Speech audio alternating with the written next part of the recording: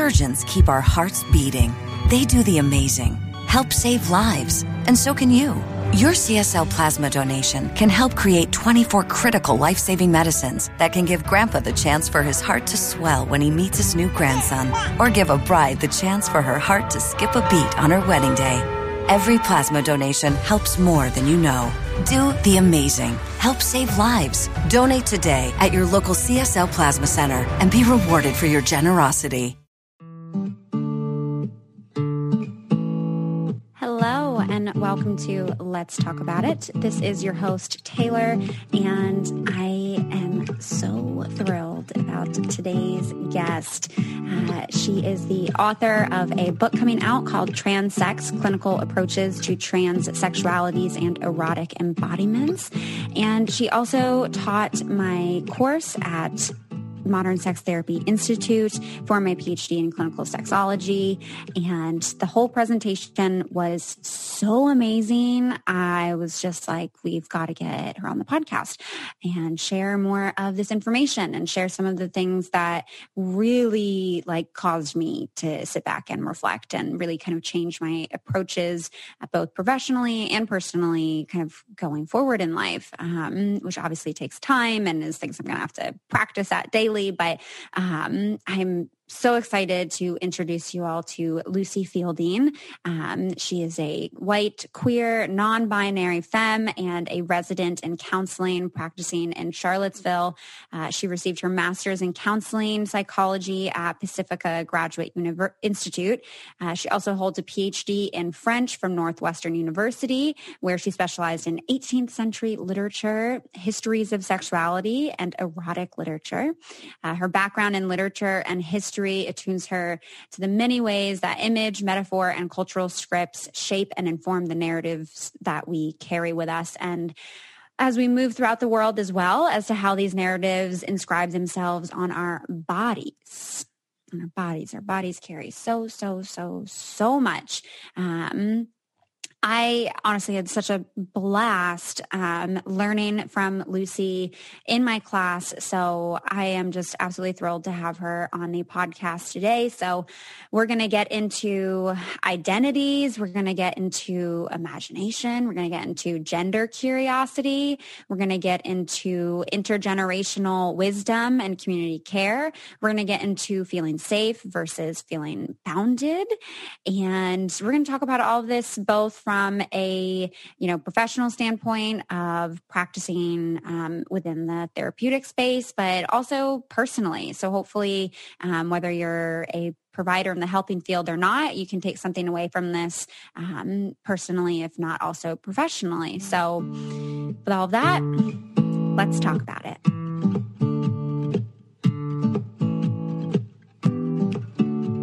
All right. Welcome, Lucie, to the show. Thank you so much for taking the time out and for being open to coming on the show today.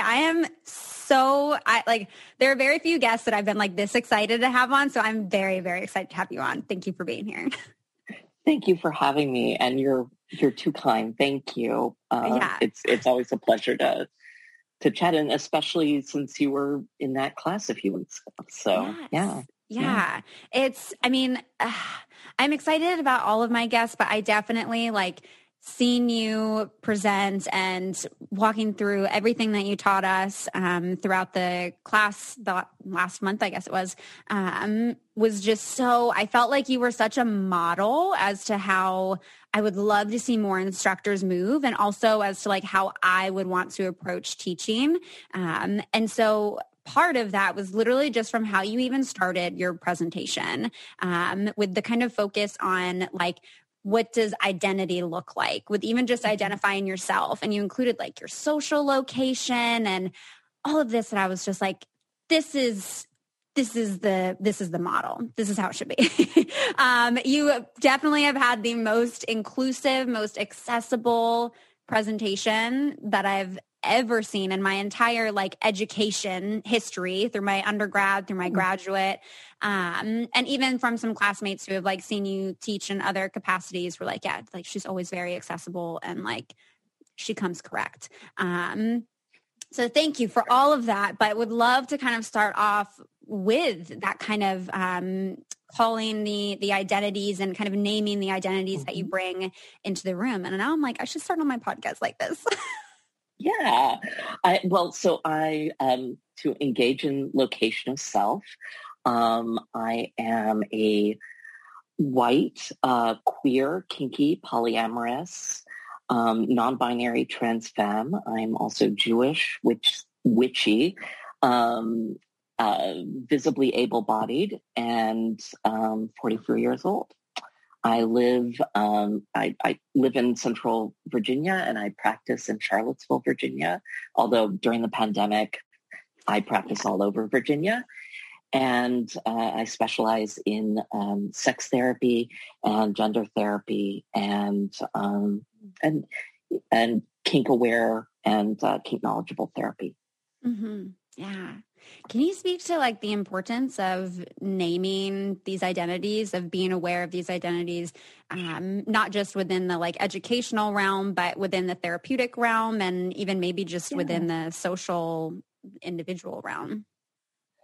Well, I think it comes from a few political places. The first is it comes from the conviction that our identity constellations matter, and they are often subjects like sex that therapists have, at least historically, and for the most part in the present, still kind of shy away from. They're a little nervous about it. And I really want to put it out there because I want to really be clear from the very outset that this is a subject that is important to our work together. It's going to impact how, our differences, our similarities, are going to impact how we are viewing the world and what kinds of cultural stories and images and are going to be in the room with us. And so it's an invitation to anyone that I am teaching or that I am speaking with as a therapist to really say, like, this is not a topic that's off limits. Indeed, I encourage it. Let's bring it in the room. The other piece of it, and it is that I serve small communities within a small community.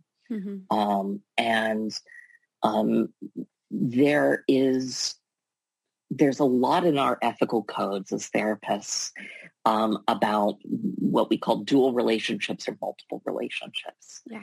And when you practice in rural environments or you specialize in working with communities, particular communities, and particularly marginalized communities, it helps, it helps for me to really put out there from the very outset, like, that this is who I am. This is, and, you are welcome here, and not just welcome, but you're going to be seen here. Like you can sit on my couch, my virtual couch at this point, and be seen, be heard, be held in the fullness of your being.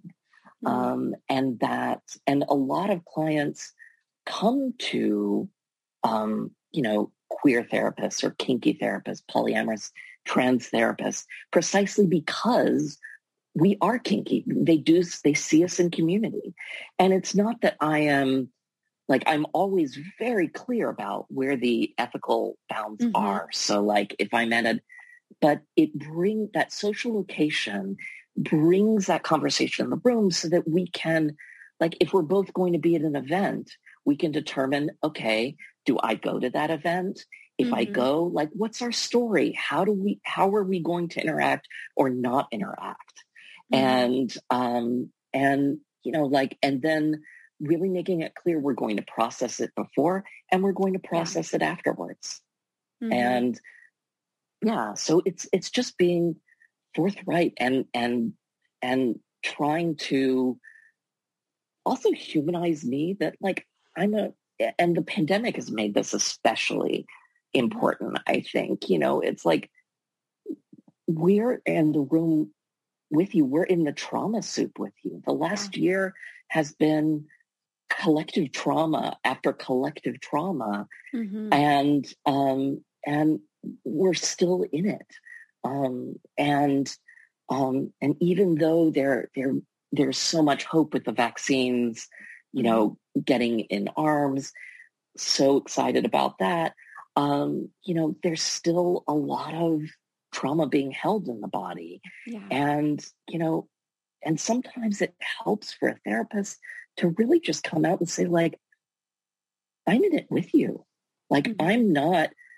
I don't have any special insight into who you are and, what concerns you're bringing to me. I'm in it with you. If I'm going to probably turn off the ring light and turn off the telehealth platform, and I'm going to get into my PJs too, and I'm going to sit on the couch and I'm going to drink, have ice cream, and and maybe have a glass of wine or something. It's like, I'm in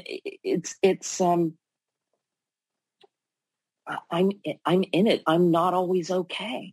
Yeah. It feels so freeing, I think, as a professional too, to be able to identify that. And like you said, I do agree here that especially when you are working with marginalized communities, especially when you are working with folks who carry different identities than you, it is a form of self-disclosure that we're so frequently told, not to do. And that means like blank slate is like kind of the best way to work with people. But it helps provide, I think, that sense of being seen. I think it's also it's a practice of kind of modeling that embodiment in yourself for your clients, maybe for your students, for your friends, for whatever, that, you can sit in your wholeness. You can kind of identify your wholeness. You can identify your humanness, and folks can either kind of relate to that. They can have some respect for that. They can have questions about that in terms of how they even feel, comfortable to work with you or not. I think it is a really important part of self-disclosure that, thinking back to undergrad and graduate school, like we're not really taught how we really introduce or identify ourselves within the therapeutic space. So I love that you shared that, and I am definitely in agreement with that. Yeah, thank you. Yeah, you mentioned the blank slate, or therapeutic neutrality. And frankly, from a social justice perspective, from a political perspective, like, it's a morally untenable position to me, because like, if we are denying that, if we're operating as if like we have a vantage place from nowhere, then, what are we communicating to people that we're working with, that we're sitting with, that we're caring with?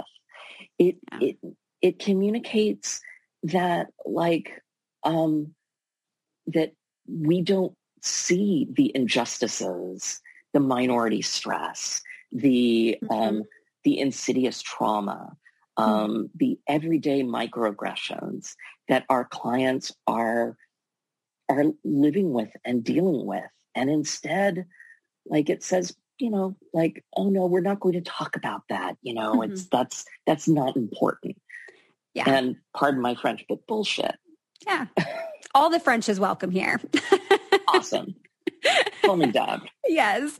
And it's also taking a look, right, at, who are the founders in this field? Who are the ones that are determining the professional standards of this field? Yeah. White, cis, straight men like Freud. Yeah. Yeah. Not sure how important social justice was there. Yeah. Like he, there's a lot that is in Freud that is fabulous and revolutionary. Yeah. You know, and like, so much of, I mean, it also just replicates the, you know, white and colonial and particularly settler colonial dynamics of, you know, like, of erasure and displacement. And so, you know, I want to unsettle our practices, or queer our practices, as it were. I love that. I want to unsettle this practice. I love it. I love it. And I think it also speaks to, right, I mean, essentially the colonization, the imperialism, it's white supremacy. And I think even as we kind of get into some of these topics that I wanted to cover that you spoke on, in terms of gender curiosity and, you know, the failures of our imagination, like, I'll let you speak to that topic, but just the point here that so much of the injustice that we do have today, so much of the, I think, failure of imagination that you'll speak on, is in large part due to white supremacy that has like instilled these ideals of what is, quote, normal. Yeah.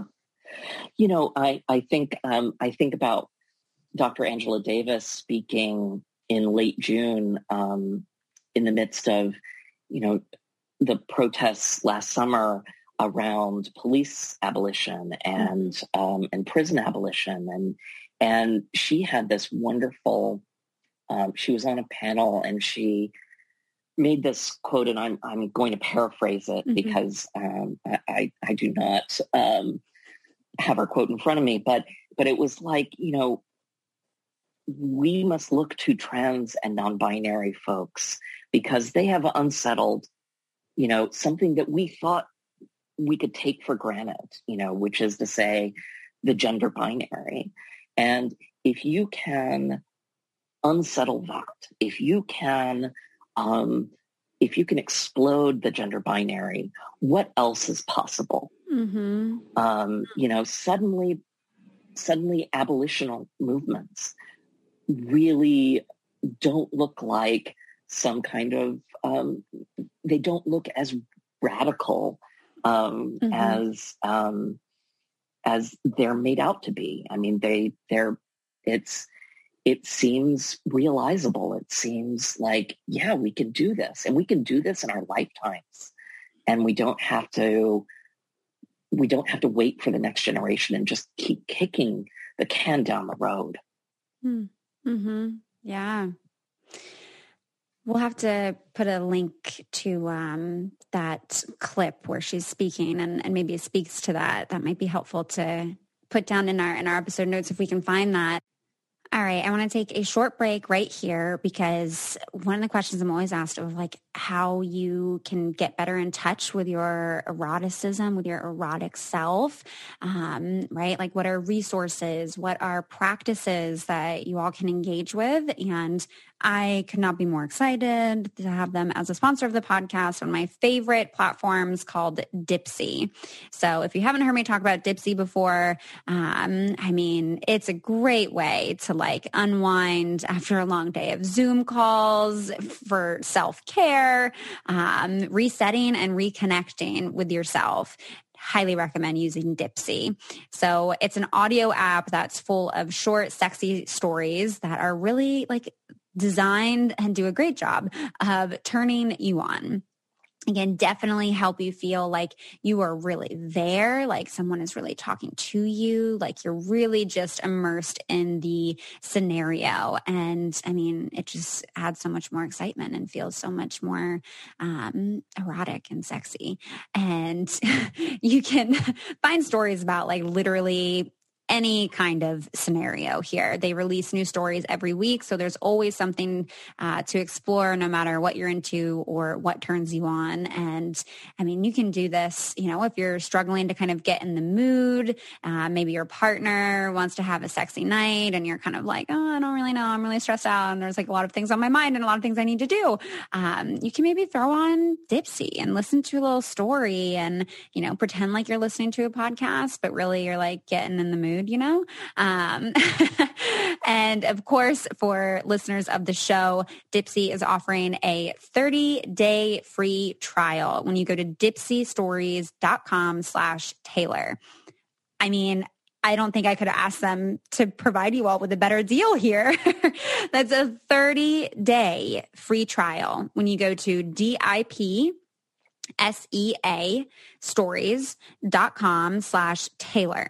30 days. You know how many sexy, erotic stories you can experience in 30 days? Wow, this is great.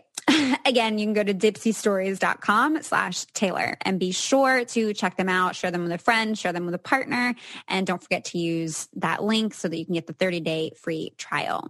Again, dipseastories.com/Taylor. Okay. And with that fun little resource, super appreciative and love having them as a partner of this podcast, we can now get on back to the show. Yeah, there's a lot to unsettle. There's a lot to unpack. The thing that I think really stuck out in terms of like work that I think already as the like LGBTQI movement and visibility and awareness has grown in my lifetime, that I've had to challenge myself on this and kind of unpack this. And so I was really happy to see it come up in your presentation and really happy to have therapists in particular unpack this. And that was the unethical curiosity. And I think as soon as I saw that, I was like, oh, yes, because it's like you see so much of that where people think, well, they're just curious. They're just curious. Like they just want to know. And a lot of it I could relate to my own like racial curiosity experiences of people like, what are you? Like, oh, I'm just curious. Like, just curious. What are you? You know? Where are you from? Yeah. Like I could relate on that level. And I think it's like, yeah, I've noticed those things have came up internally for me in the past. I don't necessarily like vocalize that because that's like not my business. Like, especially if I don't know someone, like what is the purpose of that? But you spoke about unethical curiosity. And I think a lot of that also was kind of stemming from us having, failure in our imagination. So I'd love for you to kind of speak a little bit as to what that is and how those are both kind of how they influence each other. Well, so first, an imaginative failure, as I talk about it, is we talk in therapy about empathic failures. It's when a therapist fails to empathize in particular ways with their client in particular moments. And an imaginative failure, I see an empathic failure as a subset of imaginative failures, which is when our imaginations fail us because of the cultural scripts, the dominant discourses that are coming with us and our clients in the room. We're walking around with them, and in many ways, like really some lovely cultural scripts, some, that come from from our ancestors, from our lineage, from, I like to tell my clients, you are somebody's legacy. And somebody will be your legacy, to put yourself in the sweep of a community that has struggled and will continue to struggle, but that we care for one another, not just self-care, but community care. And so I really wanted to look at the ways that, particularly with respect to trans and non-binary folks in therapy. Although, as you point out, it's like the impact of white supremacy, the impact of heteronormativity or mononormativity or any kind of normativity or ism, will creep in with those scripts. And what they do is that they serve to foreclose what we think is possible, and they sometimes can lurk behind the questions that we ask. And so like unethical curiosity, like I use curiosity a lot in my work, but I also want to make sure that I am tuning myself to the possibility that when I lean in and say, I'm curious, can we do this? Or can I ask about this? If I preface that with, I'm curious, like some clients are going to be like, oh, that's going to be great. And others are going to be bracing themselves internally for like, oh God, what's coming down the pike? Because like, I've been there. Like, I write in my book, that of an experience of when I came out to one of my first supervisors. I was an intern in therapy, and I was working for, of all things, a sexual and intimate partner violence organization. And I came out to my supervisor, and he, the questions always start out okay. And then at some point it just like, it turns. And in those moments, like I freeze sometimes, and so like, I'm like, how did I find myself here that I'm suddenly being asked or feeling a pressure to answer questions about like what my genitals look like, how I have sex, with whom I have sex, am I going to stay together with my wife? And, how do we have sex? These are kinds of questions that I would get and that I got in that meeting. And, I mean, it's and so like, I always want to ask, like, who is this for? Who is this curiosity for? Why are we asking this? Is this because there's an actual utility, or do we feel entitled to know something? If there's an entitlement to know, then that's something to maybe pause, check in with your body. Like, what's going on here? Do I think that because I'm a parent or I'm a lover or I'm a friend, that I am entitled to this information that I wouldn't ask of somebody just randomly? Like, would I ask you about your genitals and what they look like? No, I wouldn't. And in no way would I do that.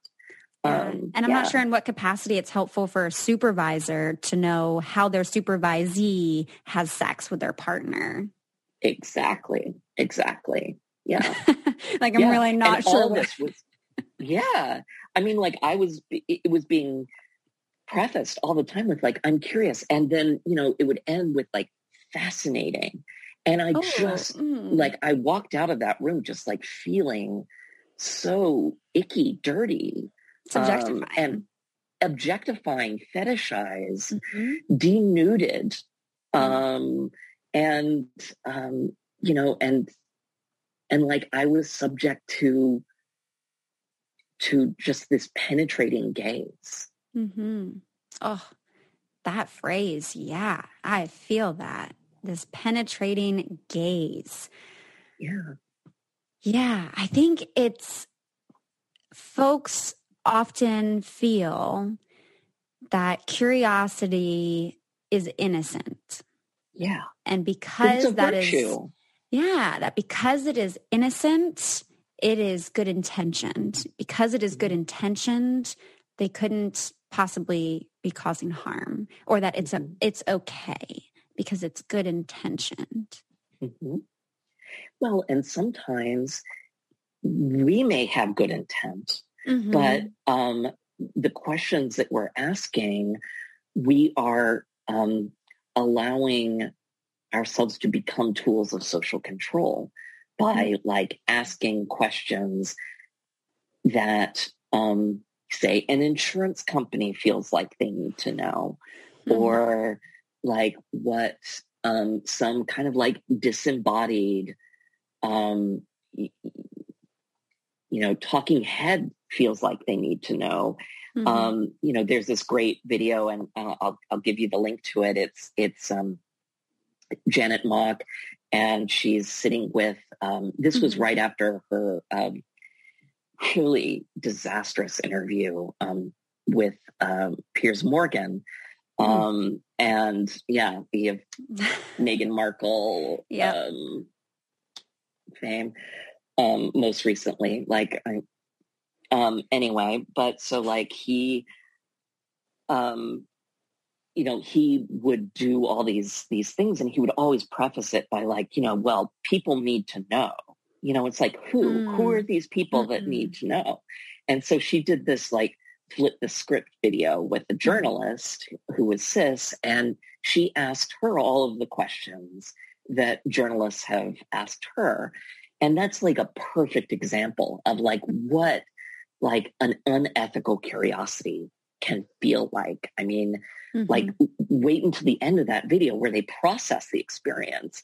And, the journalist is like, oh God, I felt, that was awful. Yeah. And, it's been there way too many times. Yeah. And I mean, this is where I think the harm is so apparent. I think it's so apparent as you experience it, but for those who don't experience it, this is kind of the underlayer that they don't usually see, that they can't understand, because there isn't space for them to be able to relate to that. For folks who are marginalized and experience that kind of very fetishizing, objectifying, dehumanizing, innocent curiosity. And which tends to focus for trans people on our genitals.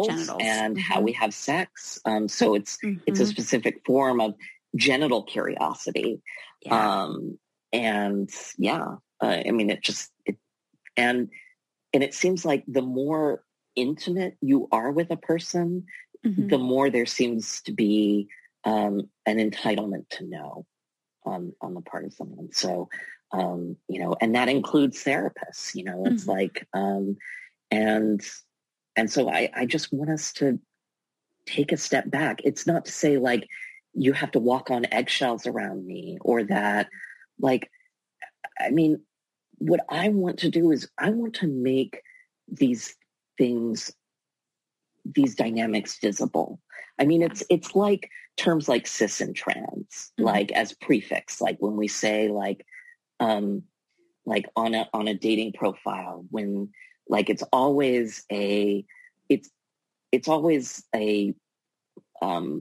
point where I'm oh, okay, I might be able to swipe right on you if you describe yourself as cis, in there, because it communicates to me these terms. They're not to we don't design them to be aggravating or to create another binary. It is, maybe a little bit aggravating, but it's really there because, trans and non-binary folks, gender expansive folks, we think a lot about gender.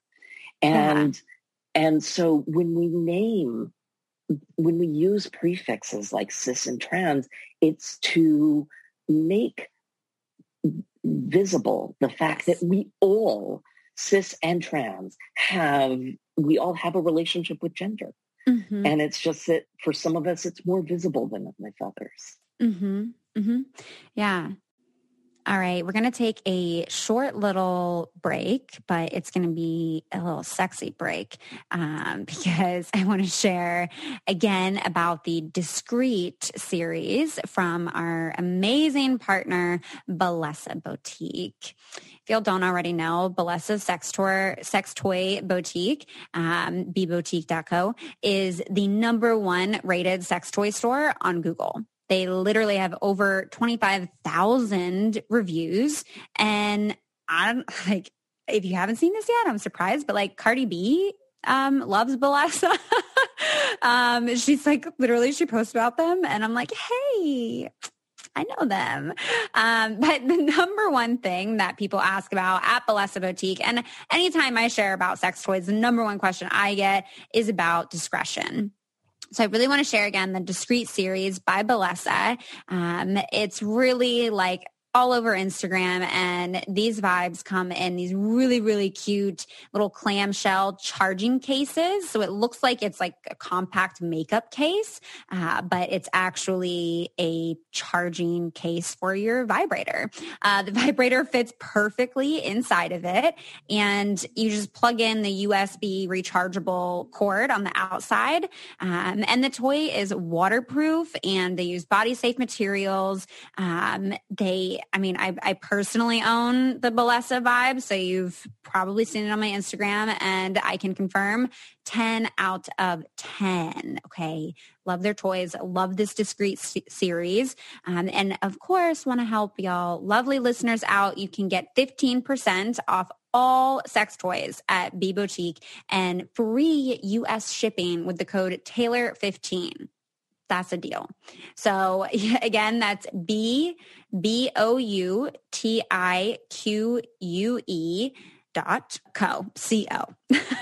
and get 15% off and free US shipping with the code Taylor15. And I mean, come on, y'all. Owning, like, you can own the same vibrators like friggin' Cardi B. Like, you gotta step your game up. Come on, let's get with it. Let's get this Discreet vibrator series, okay?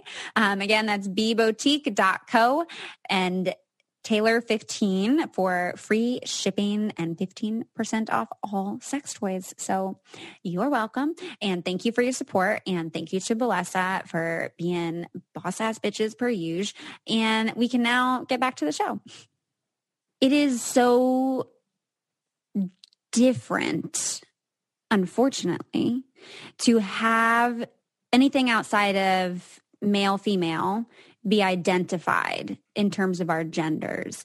And I think about the kids who are like being born today, the kids who are like 3, 4, 5 years old now, who are going to grow up with way different than what I grew up with, with this already built into the culture of being able to identify pronouns, right? Being able to identify your gender, and there being somewhat of an openness in terms of having like opportunity and having a right to explore what that actually is for you. And a right that is very precarious right now in many states. As you know, unfortunately, there have been a lot of state legislatures that have started passing bills that have basically made it criminal for children and teens to get access to gender affirming care. Yeah. Even to emergency care. And this was Kansas. Is that right? Kansas? Kansas is one of them. South Dakota. There's also some legislation around trans women participating in sports, which is also a white supremacy issue. Yes.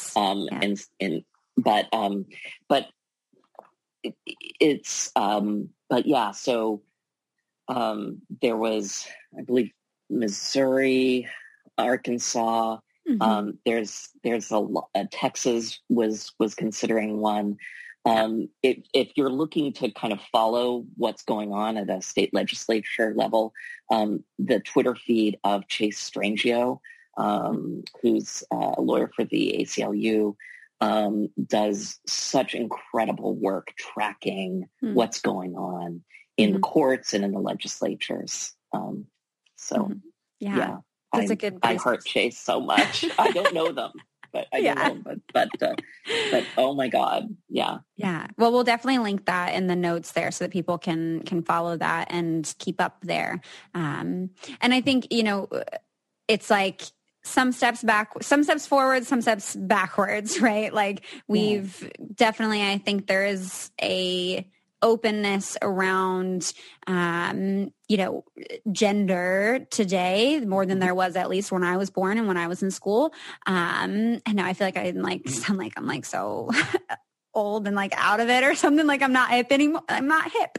But there are still people that are like consistently anti anything that is not heteronormative and are really putting people's lives in danger and putting people's lives at risk. So I'm wondering if we can speak a little bit about community care for a second, because I know you kind of mentioned that earlier, and that was a part of your presentation that I really appreciated as well. Just talking about like intergenerational wisdom and community care. I think it is so important, not just for like trans community, but even in my own kind of work, doing a lot of processing of being biracial, being multiracial, and of like, where are the people that we look to that are multiracial, right? To share kind of this wisdom of what this very unique experience is like. And so I'm wondering within, trans community, within LGBTQ community, of what that intergenerational wisdom and community care can look like. Yeah. So first of all, a lot of times the intergenerational wisdom and the resilience that I love talking about is it comes from a place of struggle and from pain and indeed from trauma. So we talk about intergenerational trauma, which was first kind of discussed in relationship to Jewish folks and the Holocaust. And so like, I'm Jewish, I did not experience the Holocaust, but it's the idea that I carry that trauma with me as a Jewish femme. And it changes people's DNA. Like when you experience that trauma and that gets passed down and that gets held in your body, that's very, very real. Absolutely. Yeah. That's, and so, we all come from, we are all here because, somebody, whether it was like in Europe, a serfdom, a condition of serfdom, or from, experiencing our ancestors experiencing the transatlantic slave trade, or our ancestors, experiencing the erasure of their indigenous cultural identities and practices as part of, the settling process and the process of imperialism. And so, but alongside that, there's a trauma therapist, Resma Menachem, whose beautiful book, My Grandmother's Hands, I go out and get it. It's wonderful. And Resma talks about how intergenerational trauma that are the wordless stories that our bodies carry. And I read that passage and I was like, oh, what other wordless stories do our bodies carry? Because he then talks about the intergenerational resilience that that communities, that cultures will come up with over time mechanisms of resilience to preserve culture, to transmit it. The way that I talk about it sometimes is it's kind of like intergenerational wisdom is kind of like that, oil-stained, crumpled up, ink-splattered recipe, the cherished recipe that's like passed down from one grandmother to the next, and generation to generation, and it just gets more and more oily and soiled and everything like that. But it carries. When you make that recipe, you are calling upon that grandmother, that great grandmother, who first committed it to paper. And so communities, like the queer and trans community, we, I did not experience the Compton cafeteria riots. I didn't experience the Stonewall riots. I didn't, but I am connected through lineage to people who did struggle, who threw bricks, folks like Marsha P. Johnson and Sylvia Rivera, who fought and bled and fucked, and loudly proclaimed their entitlement to take up space, and so and we have learned through successive traumas in our communities how to take care of ourselves because governments aren't necessarily going to do that because and I think the pandemic really made that visible for me, as like a year ago I was really grappling, like, how do I sit with this? How do I, God, I can't hold this. This is, what do I do? And then I started reading works by queer folks and trans folks who were writing in the 80s and 90s at the height of the HIV/AIDS epidemic in the United States. And seeing their stories and seeing and hearing them in 1987 and in, 1992, writing, we know how to take care of ourselves. We are ingenious. We developed safer sex. It's like, there's all of the, we know how to operationalize mutual aid funds and to care for one another and when connection and touch feels so precarious, so risky, we know how to connect. We know how to care with one another. And so that's really what I want to highlight, that we have that baked into our communities. We are part of a legacy of struggle, and that queer lineage is our queer future. Yeah. Feels empowering. Thanks. I'd like to hope so. I mean, certainly it gave me a lot of hope a year ago to read that work and to feel like I was touching hands with folks that are no longer with us or died, but some folks are still with us and whose writing and whose fierceness is still passed like that cherished family recipe. Yeah. Feeling in community. And the word that's coming up for me here is bounded. And held. Yeah, held.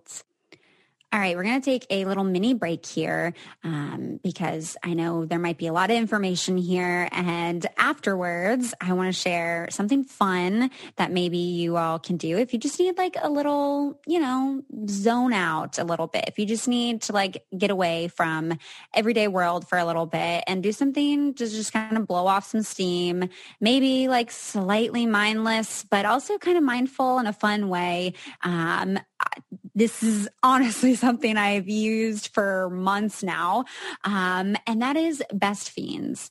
And it's a game. Okay. It's an app and it's all these different puzzle games. And I'll literally this has been my bedtime routine is I brush my teeth, do my face, get in bed, I journal a page, and then I then I start playing Best Fiends, and maybe I have Netflix on while I play it on my phone. But it is one of the top rated games. It has over 100 million people that have downloaded it. And it's like, they've got all these really cute characters. I got to upgrade them after like every level. I think I'm like almost at level 100 now. And like, it gets more difficult or like more challenging like as you go along. So at first I was like, oh, like this is kind of like easy, like I can do this, and like I'm matching all the mushrooms to the other mushrooms, and I'm matching all the flowers to the other flowers. But then it's like there's bombs on here now, and then I gotta like make sure I defeat all the slugs, and I gotta make sure I get like 50 leaves, and then I gotta get like 30 flowers, and I gotta make sure that like my players are upgraded and that they evolve. Naya loves the game too. She's only 6, so it's like she can't like fully play at the level I'm playing at now, which I love using because then she like gets all jealous and tries to beat me, but she can't yet. So I just want to share this as a really fun resource. I love using them and probably play it at least every other day. And just gives me a nice little like mental checkout, which we could all use. There's a lot of things going on in the world. So you deserve a little bit of, fun play. So you can download Best Fiends for free today on the Apple App Store or Google Play. That's Friends without the R, Best Fiends. And with all of that now, we can get back to the show. You spoke about feeling safe versus feeling bounded. Mm-hmm. And literally made me rethink every time I use the word safe or safety. Yeah. And this is like my favorite thing about education. You know, you can go through a whole thing using one word one way, and then you learn something and you absorb it and you're like, holy shit, I've been doing this wrong the whole time. Like, this is actually the way forward. And you speak a little bit about the difference between feeling safe and feeling bounded. Mm-hmm. So I'm really glad that resonated with you. And I'd love to kind of, I'd love to ask you about like how that has shifted things with you, because, basically it comes from this idea that we talk, especially like in trauma modality, it's like we talk about it, safety as feeling safe as a precondition for kind of processing trauma. And we say like, well, we have to establish safety, that sense of safety before we can do anything. And I thought about like, one, have I ever done anything that has benefited me from a place of feeling safe? First of all, no. Because when we are in our comfort zones, like, why are we going to, what's the incentive to change? Why would we do that? So it's like, a dear friend and colleague of mine, Doug Braun Harvey, talks about how ambivalence is essential to the change process. You know, that we need to feel that sense of like, of risk and benefit. And that like, okay, there's something that serves me about staying put. There's something that doesn't serve me if I stay put. The other recognition is that nothing we do, or very few things that we do, are 100% safe. Like hopping in our cars, not 100% safe. Therapy, not 100% safe. And especially like as a kinky femme, we in the kink and BDSM community have a value and acronym, RAC, Risk Aware Consensual Kink. And what that, and it in many ways is an adjustment, a replacement for an earlier acronym, Safe, Sane, Consensual, or SSC. And, first of all, to speak about sanity is an ableist value, but safety is also like nothing that we do is is 100% safe. So let's instead be risk aware. Let's have really clear conversations and negotiations around, like what we're actually doing here and how much risk do each of us want to, who are a party to this experience. How much risk do we want to take on? How much of that liability do we want to take on?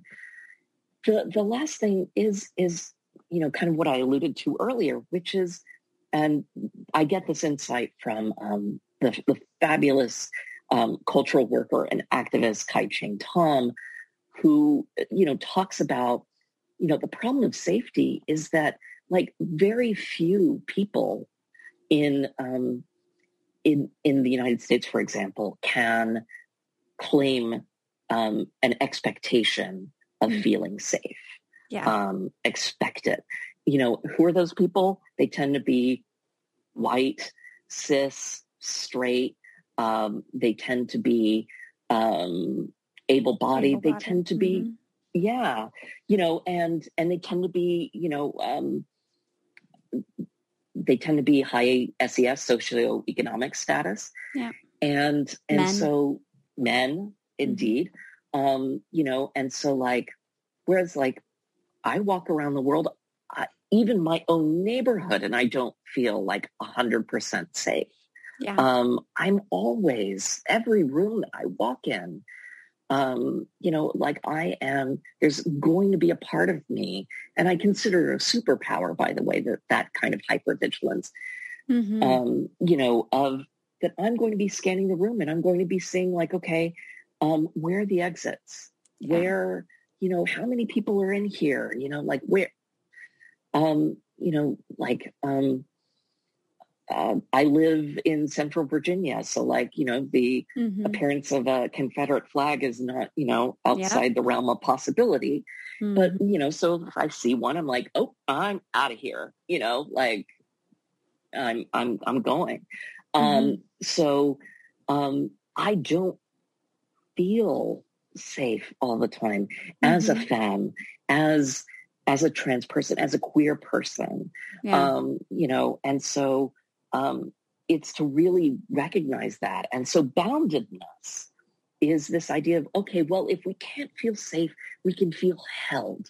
We can, and the example that I often give is that like, for self-care, one of the things that I do is I do aerial dance. So I like climb up into the silks and I, contort and do drops and oh, by the way, I am deathly afraid of heights. And yet like, I'm like 7 feet off the ground, 10 feet off the ground and, and doing these drops and it's that like, I never feel safe. Yeah. But I am safe. And I know that the silks will hold me. And I know that if I'm in my body, that my body will hold me. That even if I fall, I will know how to catch myself. And I've fallen and I know how to catch myself. And so like, and that ability that because I've drilled that and I've done that, I can say like, I trust my body and I feel bounded in my body. And so that's something we can achieve, whether it's in therapy or in our lives. We can feel held by our bodies. We can feel held by relationships. We can feel held by community. Yeah.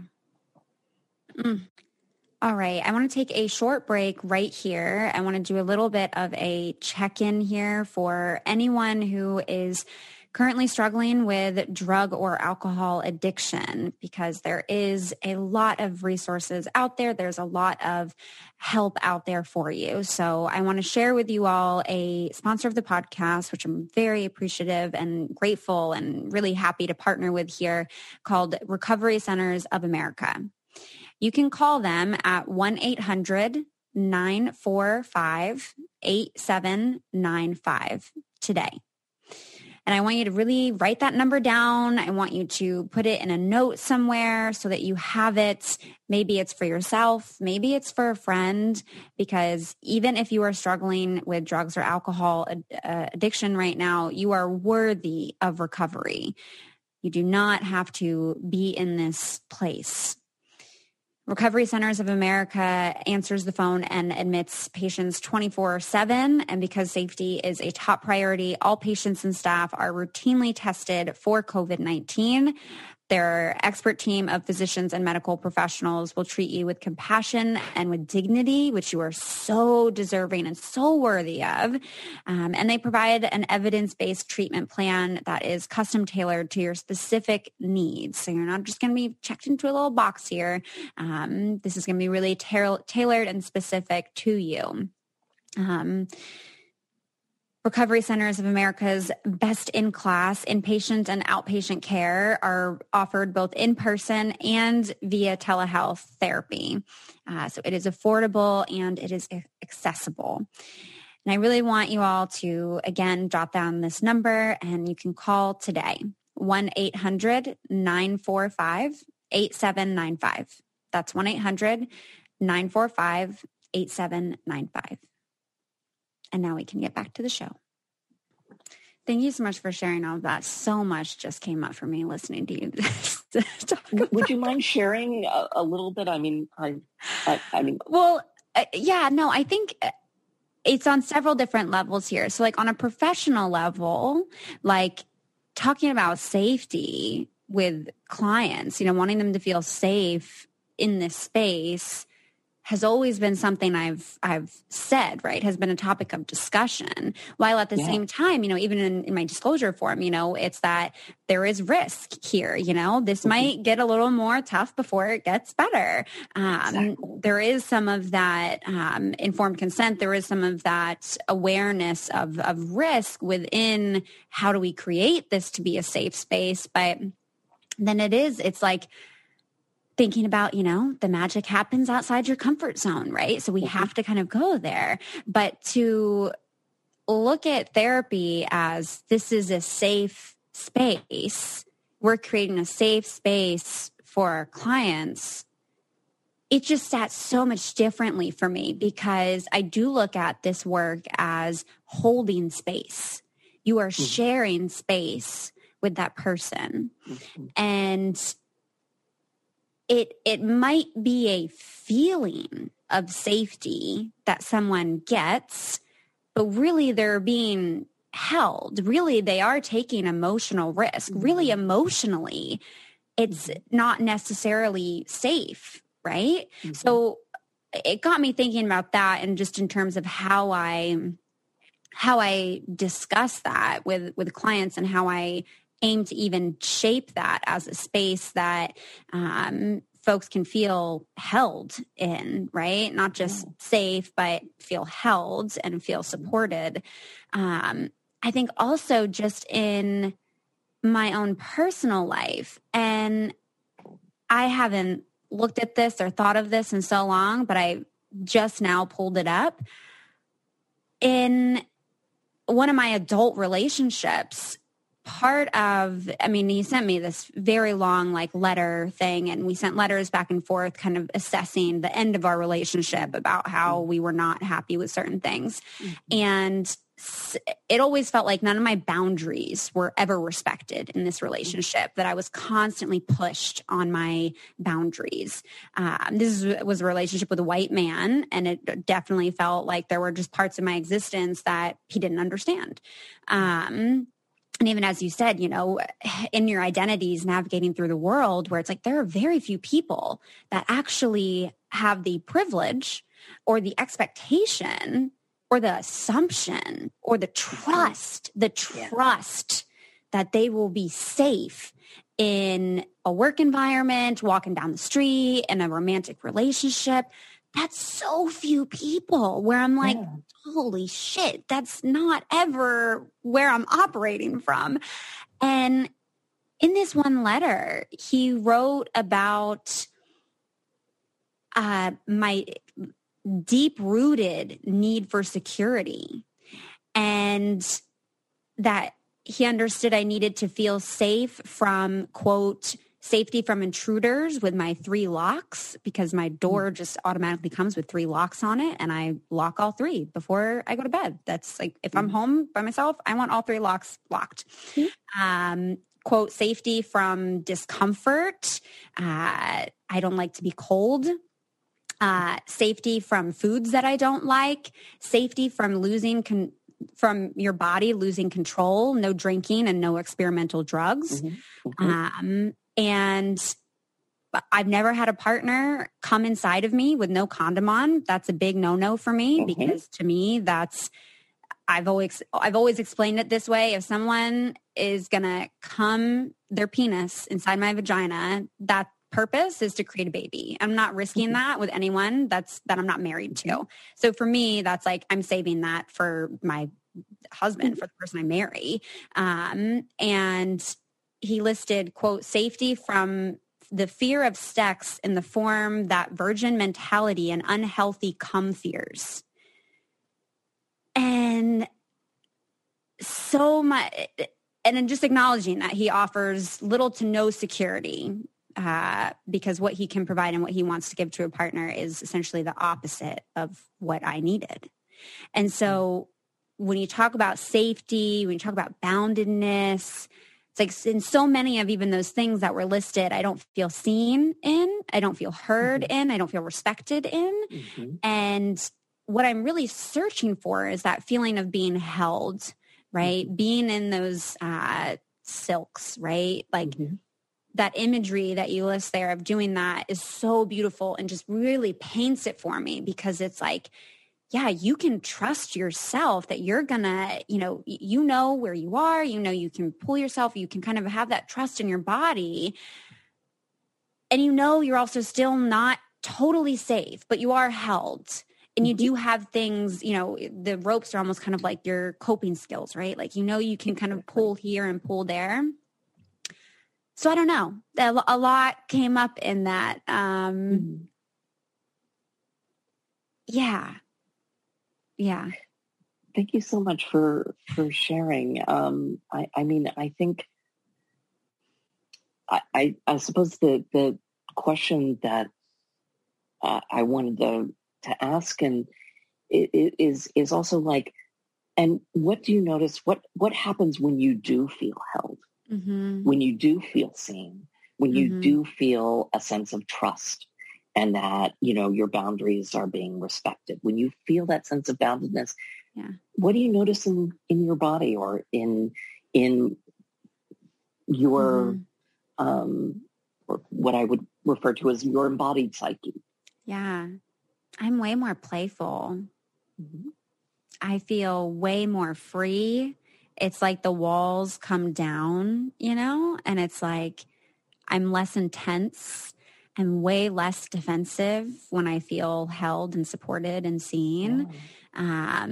It allows almost that kind of like childlike freedom, childlike play part of my personality to come out. And that's where like very few people get to see that side of me, because very few people hold me in that space. Certainly not the internet. Yeah, certainly not the internet. No. Yeah, certainly not there. But I think it does. It changes when I think about safety versus boundedness. It changes the expectation or the image of what I'm searching for, of what I'm trying to create for myself. It changes that. Yeah. The playfulness can come out, the vulnerability, it makes space for vulnerability, or just for like whimsy, caprice, or like hard things to come up. Like, I love describing therapy as like, it's a space, it's a container where you can think thoughts and feel feelings and experience embodied sensations that, you might not feel good to experience them alone, you know? And so in therapy, in the midst of a feeling of boundedness, we can experience that. We can face things that we couldn't necessarily face alone. Yeah. I don't know if this is a good example of this, but what comes up for me of like how that is different and how we can, you know, kind of take those things on. Even one of the last points that he listed in that letter of unhealthy comfiers was also, he really didn't like that I didn't, like, from a blowjob, let him come in my mouth. And that was just like a no for me. I just didn't want to do that. In my current partner now, where I feel so safe, bounded, where I feel seen and supported and heard, I enjoy doing that now. And I'm like, you can absolutely do that. Like, I like when we do it like that. So it definitely, like you said, opens up this different layer of vulnerability when you actually feel bounded and feel safe. And a point here that you also brought up in your presentation, and I want to kind of like round us off on a little bit here, is intimate justice. And I think as we talk about boundedness, right, and who even gets the privilege of feeling quote unquote safe, right, that like that also has to do with a bit of what I think would be social justice, disability justice, you know, intimate justice, all the forms of justice for folks who are marginalized to be able to actually sit in spaces where they can be bounded and perhaps even safe. Yeah. And intimate justice is steeped in, and this is continually affirmed by the World Association for Sexual Health, that pleasure is an essential component to sexual health. We don't talk about it enough, but it needs to be central. You know, it's like establish consent, establish, you know, honesty, holding. But you know, why are we there except for pleasure? The only problem is, so, you know, if we are all entitled to pleasure or we're all entitled to desire, we don't all necessarily feel that we have access to that entitlement ourselves. You know, and it's where we get like dynamics like, you know, like internalized transphobia or internalized misogyny or internalized transphobia. And so it's this idea that, you know, we can't just like say like, hey baby, was it good for you? That cliche, I just won't punch anybody who like leans over and says that. But like, that's what like a lot of satisfaction research has historically been.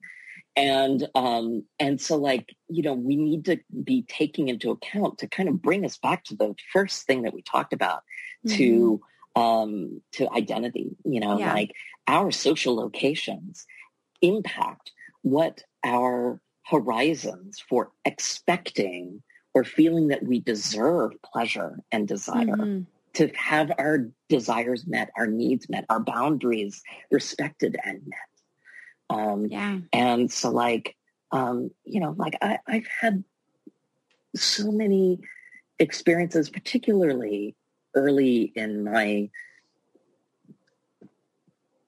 gender transition, you know, of, and I would say even well before that, where, you know, like I would kind of sacrifice my desires or my needs because like, I didn't want to be a burden or I was ashamed of them or or like, I thought that like it would, that I wasn't entitled to that, you know, pleasure, you know, it's like, oh no, I'm a giver. I'm a pleaser, you know, like I want to do that. You know, my pleasure is your pleasure. And that's great. You know, like sometimes my pleasure is a partner's pleasure. And that's, you know, can be transcendent. But again, you know, I think it's this basis that everyone in that experience is entitled to pleasure, is entitled to desire. You're not necessarily entitled to having a desire met at a particular time and with a particular person. Yeah. But you are entitled to having that desire. Like you're not, so much of our work is about discharging sexual shame and saying like, you know, like actually that fantasy that you have, like it is shared by thousands and thousands of people and you are normal. You are okay. And you might not be able to enact the letter of that fantasy, but like, I am sure that you can find somebody out there who would absolutely love to help you find a creative way to enact it. Yeah. Yeah, absolutely. Well, and like, even to your point or your experience of, you know, your pleasure feeling like a burden or, you know, being a giver, like, I feel like that also tells me sometimes though that your partner, the person you're in that or persons that you're in that shared experience with also aren't prioritizing your pleasure as well. You know, sometimes that is, and you might feel that like pushback, right? Of like, oh, no, haven't experienced that. What are you trying to do? I don't know. Don't put the attention on me. But I think like a lot of the times, even just that dynamic in itself is problematic because that also just shows that there is a repeated experience of it not being prioritized and that feeling uncomfortable of like, why are you trying to focus on me? Yeah. I mean, because like one thing that my clients will often say when I talk about, you know, like wants and boundaries and communicating them is like, Lucie, I don't know what I want. What if I don't know what I want? That's all well and good, but like, how do I know?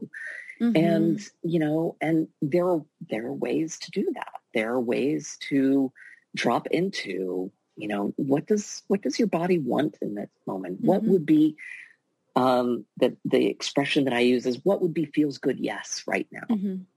Yeah. You know, like if you check in with your body and you feel like even if it's the tiniest voice that says feels good. Yes. Feels bad. No, like you don't have to necessarily do anything with it you know, but at first it's just like recognize that your body is telling you a lot of things all the time. Like if you put a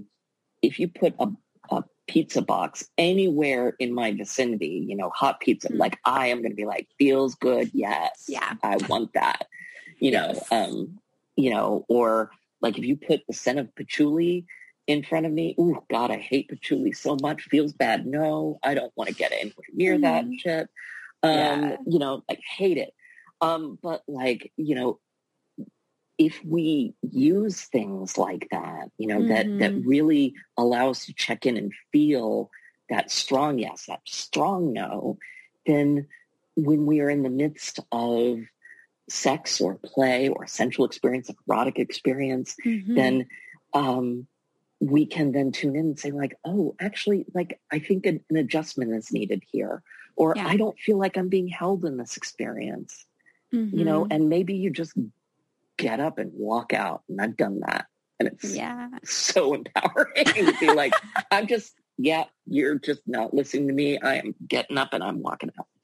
I feel like I see that in movies and shows sometimes where I'm like, oh God, like I wish like younger Taylor had the like confidence to be like, screw this and walk out of the room. Cause it does, it looks so empowering. Like, God, there's so many times I wish I would have just walked out of the room, but didn't feel like I could.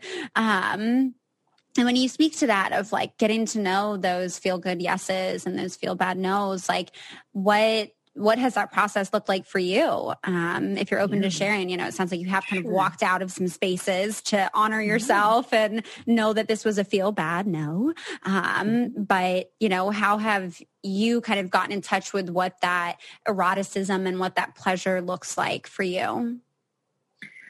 Well, I think some of it has been, you know, that for me, coming into my femme, you know, has been about like, I spent the first 37 years of my life in my head.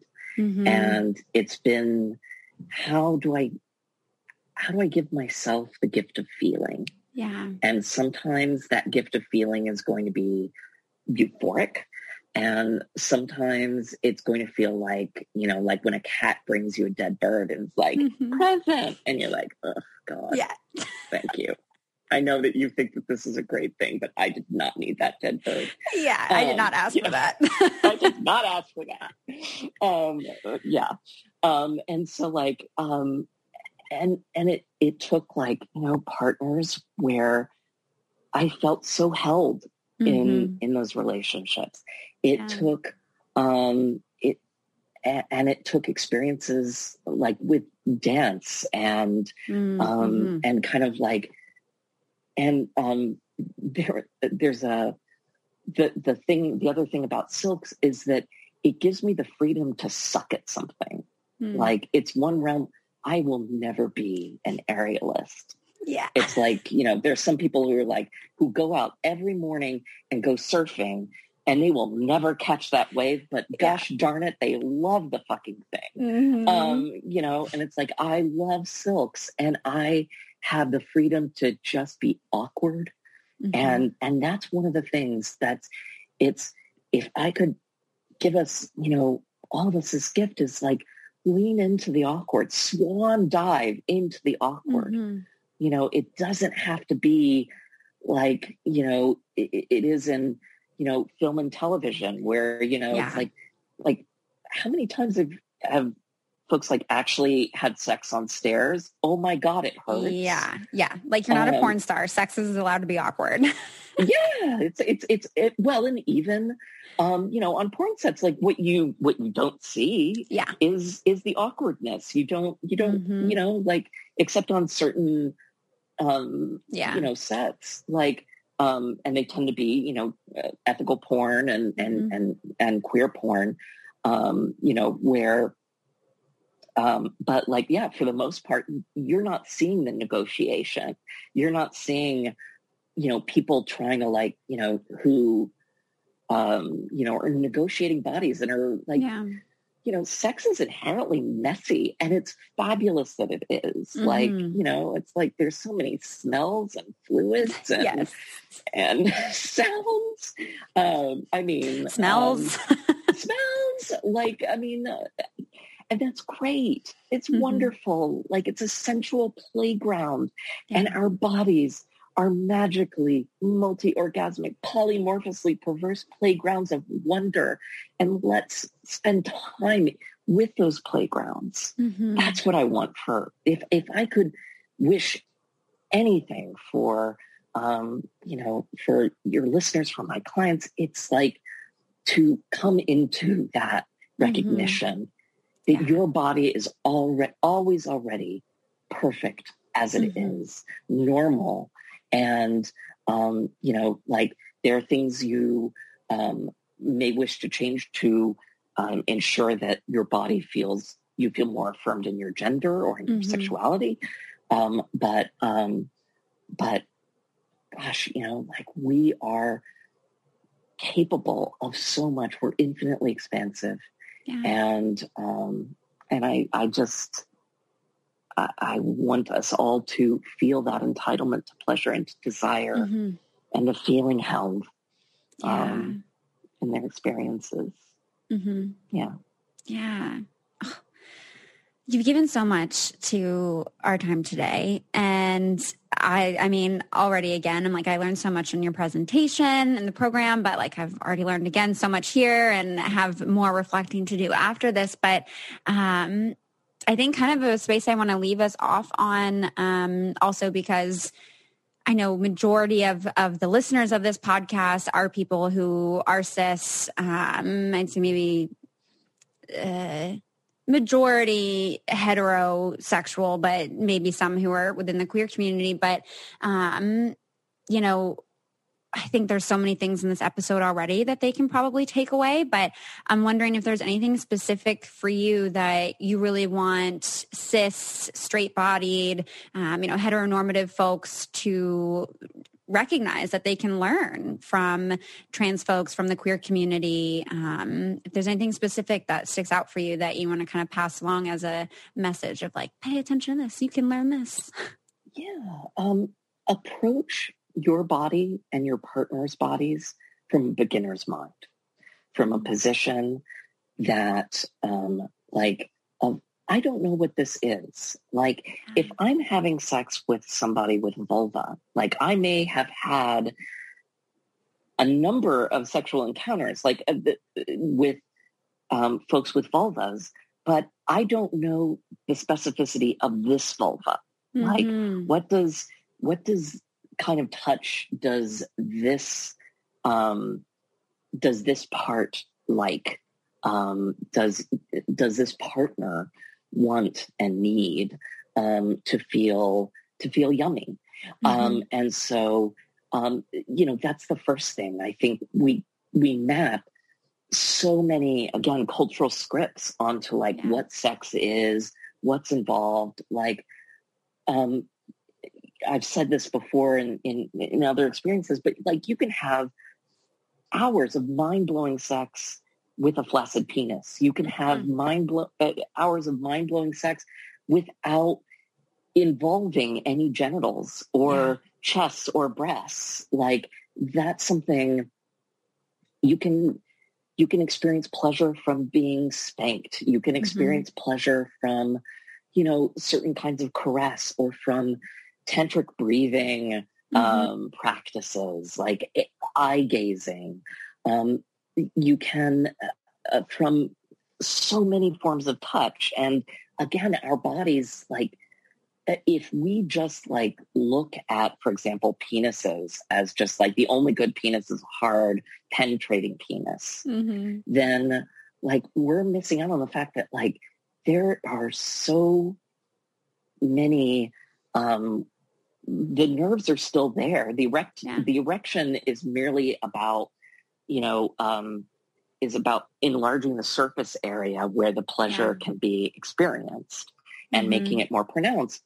But for the most part, it's like, if you want to have penetrative PIV sex, penis and vagina sex, absolutely. But like, there's so many other things that you can do and that you can experience. And what does that open up if suddenly you don't feel like you have to measure up to a particular standard of performance? What does that do for you and your sex life?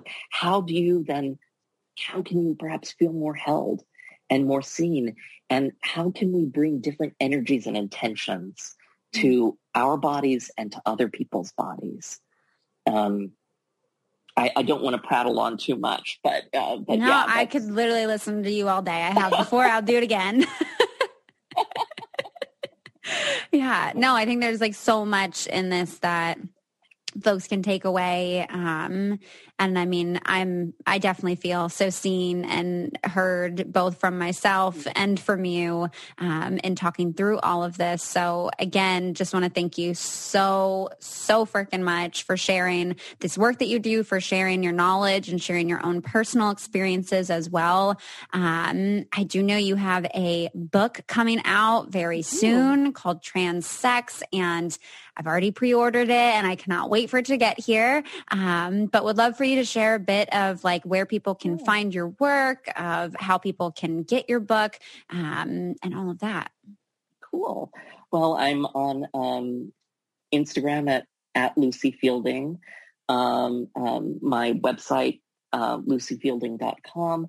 My book, Trans Sex, Clinical Approaches to Transsexualities and Erotic Embodiments, comes out next month, from Routledge. You can find it on Amazon, of course, or Routledge. And, I have on my Instagram and on my website some pre-order codes for 20% off list price if you use the Routledge site. Books are expensive, but like books are also so yummy and sensual. Yeah, they're amazing. Screw Amazon if you can. Yes, please. Bookshop.org. Also, like a lot of the independent bookshops that go through there. Like pretty much where you need to find it, you can find it. And if you don't, then have your bookstore carry it, please. Yeah. Well, thank you so much for your time and for everything. It's been amazing having you on. Thank you. Thank you. This was so much fun. All right, that does it for today's episode. Thank you so much for making it all the way through and keeping your ears, your hearts, and your minds open. It would mean so much to me if you could take a second or two after listening to this episode to leave a review on iTunes and let me know what you're enjoying about the show. I love reading, what your favorite episodes are, where you guys listen, and definitely feel free to share this with a friend. I mean, part of how we break down the stigmas around these topics is by talking about them, right? And sharing them with more people. So definitely share the podcast. And again, really wanting to include all of you in this podcast. So if you have questions or you want to share a thought or an experience, please send in a voice memo to ask.letstalkaboutit@gmail.com. And I'm really excited to keep having these conversations and breaking down these stigmas. So thank you all so much. I hope you have a wonderful rest of your week, and I'll talk to you next time.